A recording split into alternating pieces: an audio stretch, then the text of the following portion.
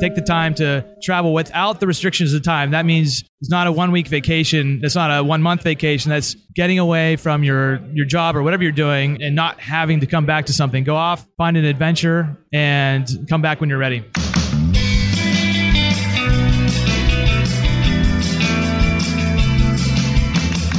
Welcome to Star of the Doubts. I'm your host, Jared Easley, and today I'm hanging out with my friend Craig Stevens from retirebeforedad.com and also from accessipos.com. Craig, welcome to the show. Thank you for having me.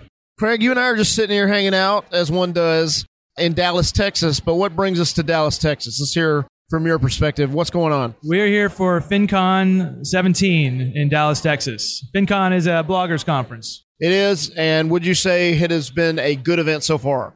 Yes, it's the only conference I attend every year, and it's a great experience every year. It's my third year so far. Outstanding. This would be my fourth, and so we're in agreement that this is a good place to be and meet good people, right? Right on. Excellent. So, Craig, where's home? Washington, D.C. metro area. Okay, wonderful area. Yeah. But to take the time and the commitment to come down to Texas for an event, that's something that you probably don't take lightly. You want to make sure you're doing something that's going to be valuable and worth the time. And you've decided that 3 years in a row, FinCon is that. Yeah, and I think my wife finally agrees. She's done with the 3 kids. My in-laws are there this time around, so that helps a lot. But yeah, it's always worth coming here for making connections and talking to brands, talking to people in the blogging space. So, Greg, you're new. It's not your first rodeo, is what I mean, in terms of the blogging and things like that. So you have a couple of sites, retirebeforedad.com, and we're going to start with that one. I want to hear the story. What compelled you to get started with this particular blog? Well, my dad retired at age 56 back in 2002, and at that time, I declared to him that I would retire at age 55. I was also 27, broke, and unemployed, living with my parents, and of course, I was single too. 10 years later or so, a friend of mine started a blog about physical therapy, and I saw him just going for it based on some books he had read, and what was driving him was his passion for physical therapy. And I thought to myself, well, what would be my passion if I were going to do something similar? And money, investing, and that goal, going back to my dad's retirement, was really what drives my work ethic during my day job. And so I figured if I could try to earn money following this passion of saving and investing, then there'll be a way to earn some money and possibly create some sort of empower my future by giving myself options. I like how you said that. So let's talk about that. When you were starting this blog, I would imagine that it wasn't monetized or producing amazing results just right out of the gate. What was that process like as you were building this, and then when you started to see some results? Yeah, first-time bloggers don't know what they're doing, most of us. It's always the second blog that you know what you're doing. You make all the mistakes. You just get out there and start writing. You start interacting with other people, and you learn one thing at a time. You learn what a widget is and what a post is versus a page, Twitter versus Pinterest versus Facebook. And we have all these tools. It's a matter of finding the time to implement them the right way to optimize your writing, which takes up a lot of your time.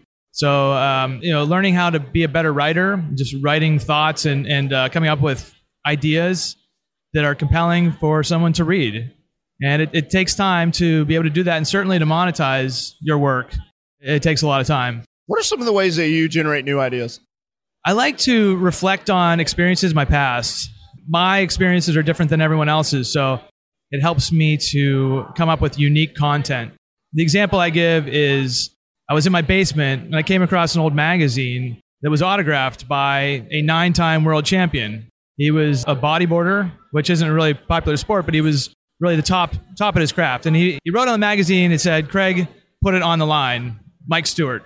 And I took that, I hadn't seen this thing in 20 years or so. I pulled it out of a box and it became a blog post. It was called "Put It on the Line, Advice from a 9-Time World Champion." And that's the kind of content that no one else can write. And when you look at a lot of bloggers and a lot of content on the internet, it's all the same. So if you can bring in a personal story and write something different, that's what's going to make you stand out in the crowd. You mentioned to me beforehand that you're now a contributing writer. I wanted to hear about how some of those opportunities opened up as well. I was an anonymous blogger for about 4 years, and I turned down some opportunities. I was interviewed for the Wall Street Journal, and at the end of the conversation, he said, "What's your name?" I said, "Well, I'm anonymous." He's like, "Well, I can't publish what we just talked about." And so I skipped out on an opportunity to be in the Wall Street Journal and have my website linked. And so I was getting tired of those kinds of opportunities going away. U.S. News and World Report reached out to me and said, "Would you like to write for us?" And I said, "Well, do I have to use my real name?" And they said yes. And that was just too good of an opportunity to pass up. So at that point, I came out from behind the curtain, and now I'm a contributing writer for them.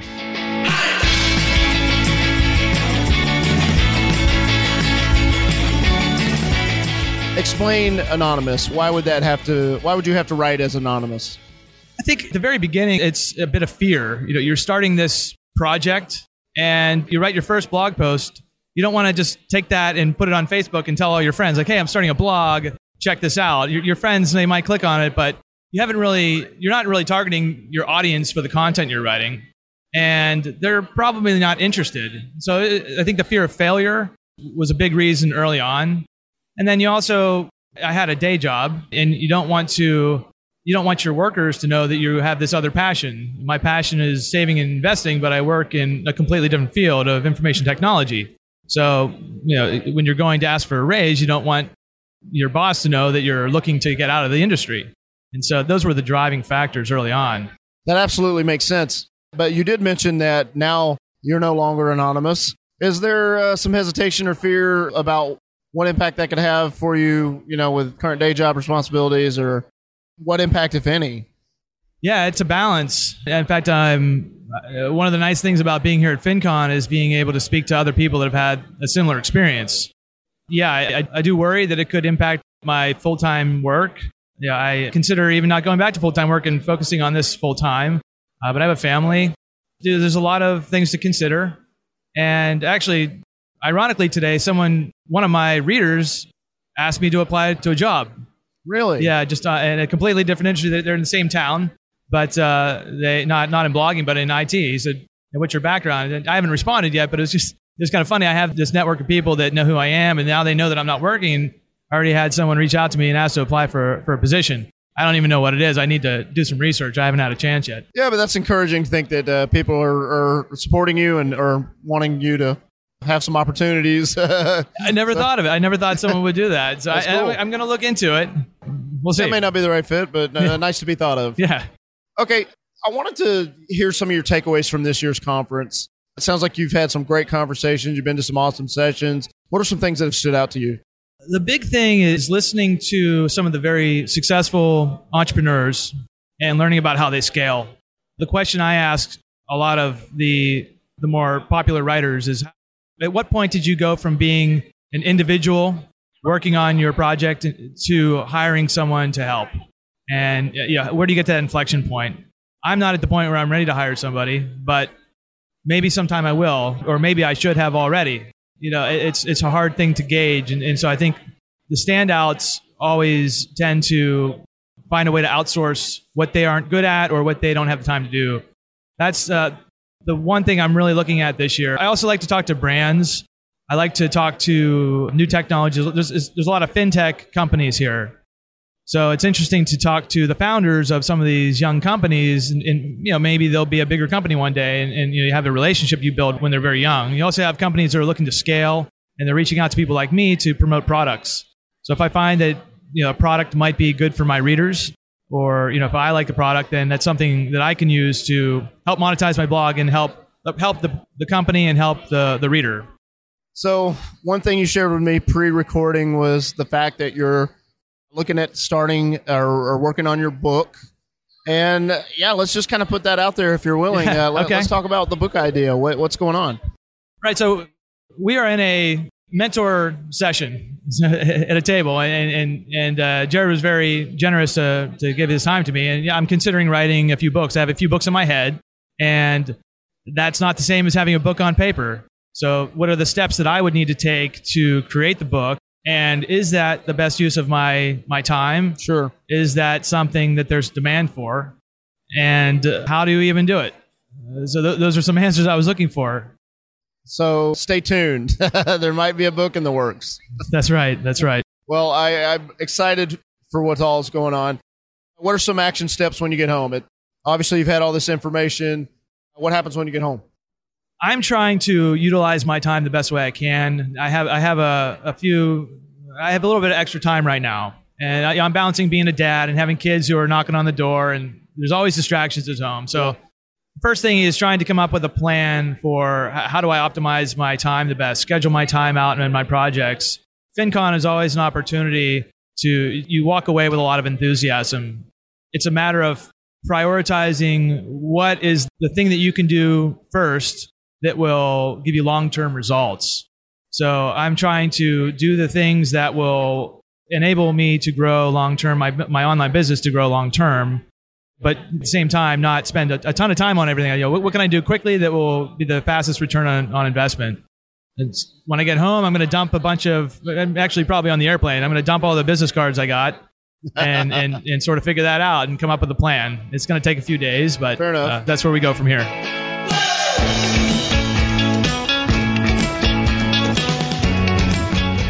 What advice do you have for the dad who's listening that's they're wanting to retire, they're wanting to be wise? Maybe that's a struggle for them. What do you say? There are a lot of opportunities in our modern economy to earn extra money outside of a day job. And when you can earn money that is not, you don't want to be exchanging your time for money forever. So if you can earn money, we call it passive income, but if you can do things today that will earn you an income stream in the future, you're empowering yourself to take control of your time at a future date. For example, I am not working right now, and I have this side income to fall back on.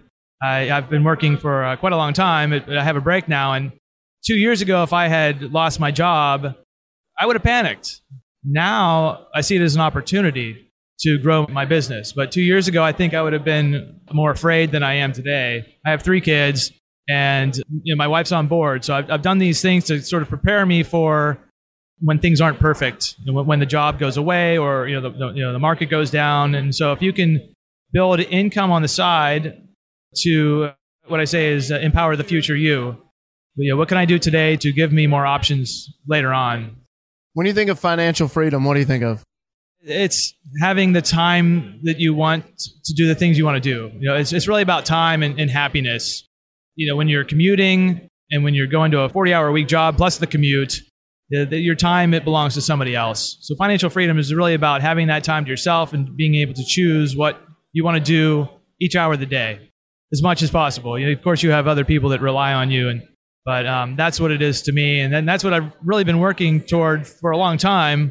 And by creating these side incomes and other income streams, investments, and that gives you the opportunity to have a little more time or to have some flexibility going forward. Let's finish this sentence. I'm going to give you the beginning of a sentence and you finish it out. Okay. If you ever get a chance to blank. Travel extensively without the restrictions of time, do that. And I say that because the tagline of my blog is invest, retire, travel. And the idea is to invest your money to save and retire, and at that point, go travel the world. And I actually traveled a lot when I was in my 20s. I worked, saved money, and backpacked the world for about a year and a half. And that was where I really felt like I had financial freedom, because I was traveling on $10 or $15 a day in very inexpensive countries. So I actually I felt financial freedom. And that was the idea of my blog, that eventually I'll retire and go travel. So I don't remember what your sentence was, but I'll go back to that. Take the time to travel without the restrictions of time. That means it's not a 1 week vacation. That's not a 1 month vacation. That's getting away from your job or whatever you're doing and not having to come back to something. Go off, find an adventure, and come back when you're ready. Finish this sentence. The next time you're in Washington, D.C., you must go to Mount Vernon. Mount Vernon, interesting. Mount Vernon, where George Washington's estate is. Obviously, it's a very historic place to visit, but it's also, in terms of historic destinations, and it's a very well-run destination. So they get a lot of visitors. They have a lot of money. They invest that money back into the experience. And George Washington was a really extraordinary guy. So that's it's a little bit outside of Washington, but it's worth the trek to get there. And it's a nice drive to get there. And it's a beautiful place, Mount Vernon, Virginia. Finish this sentence. This time next year, we'll be in Orlando for FinCon 18. And at that point, I'm hoping to have implemented all my action items. And there's no guarantee that I'll do that, but right. the action items I come up with tomorrow on the plane, I'll have implemented those and then be working on the next ideas to take everything to the next level. And I'll probably be working a full-time job and taking more time, taking a few days off to do it. We always like to close out with 2 questions. So the first one is, there might be people listening who are saying, hey, I want to check out the blog. I want to connect online. Where can they do that? Most people contact me at my website, retirebeforedad.com. I'm also have a niche site called Axis IPOs. It's about finding IPO opportunities for ordinary investors. You can also reach me on Twitter at retirebeforedad on Twitter. And Craig, we'd like to close out with final thoughts. Well, to your listeners, this was a bit of a surprise. I didn't know I was going to be doing this. This is only the second time I've done a podcast, but I think that's the best way to get the truth out. And I appreciate the opportunity. I appreciate your insight for this meeting and giving me ideas on how to grow my business. Well, Craig, I wish you the absolute best and look forward to seeing what happens this next year. Sounds like exciting things are to come. So thank you for the opportunity. Yeah, good luck and thanks. All right.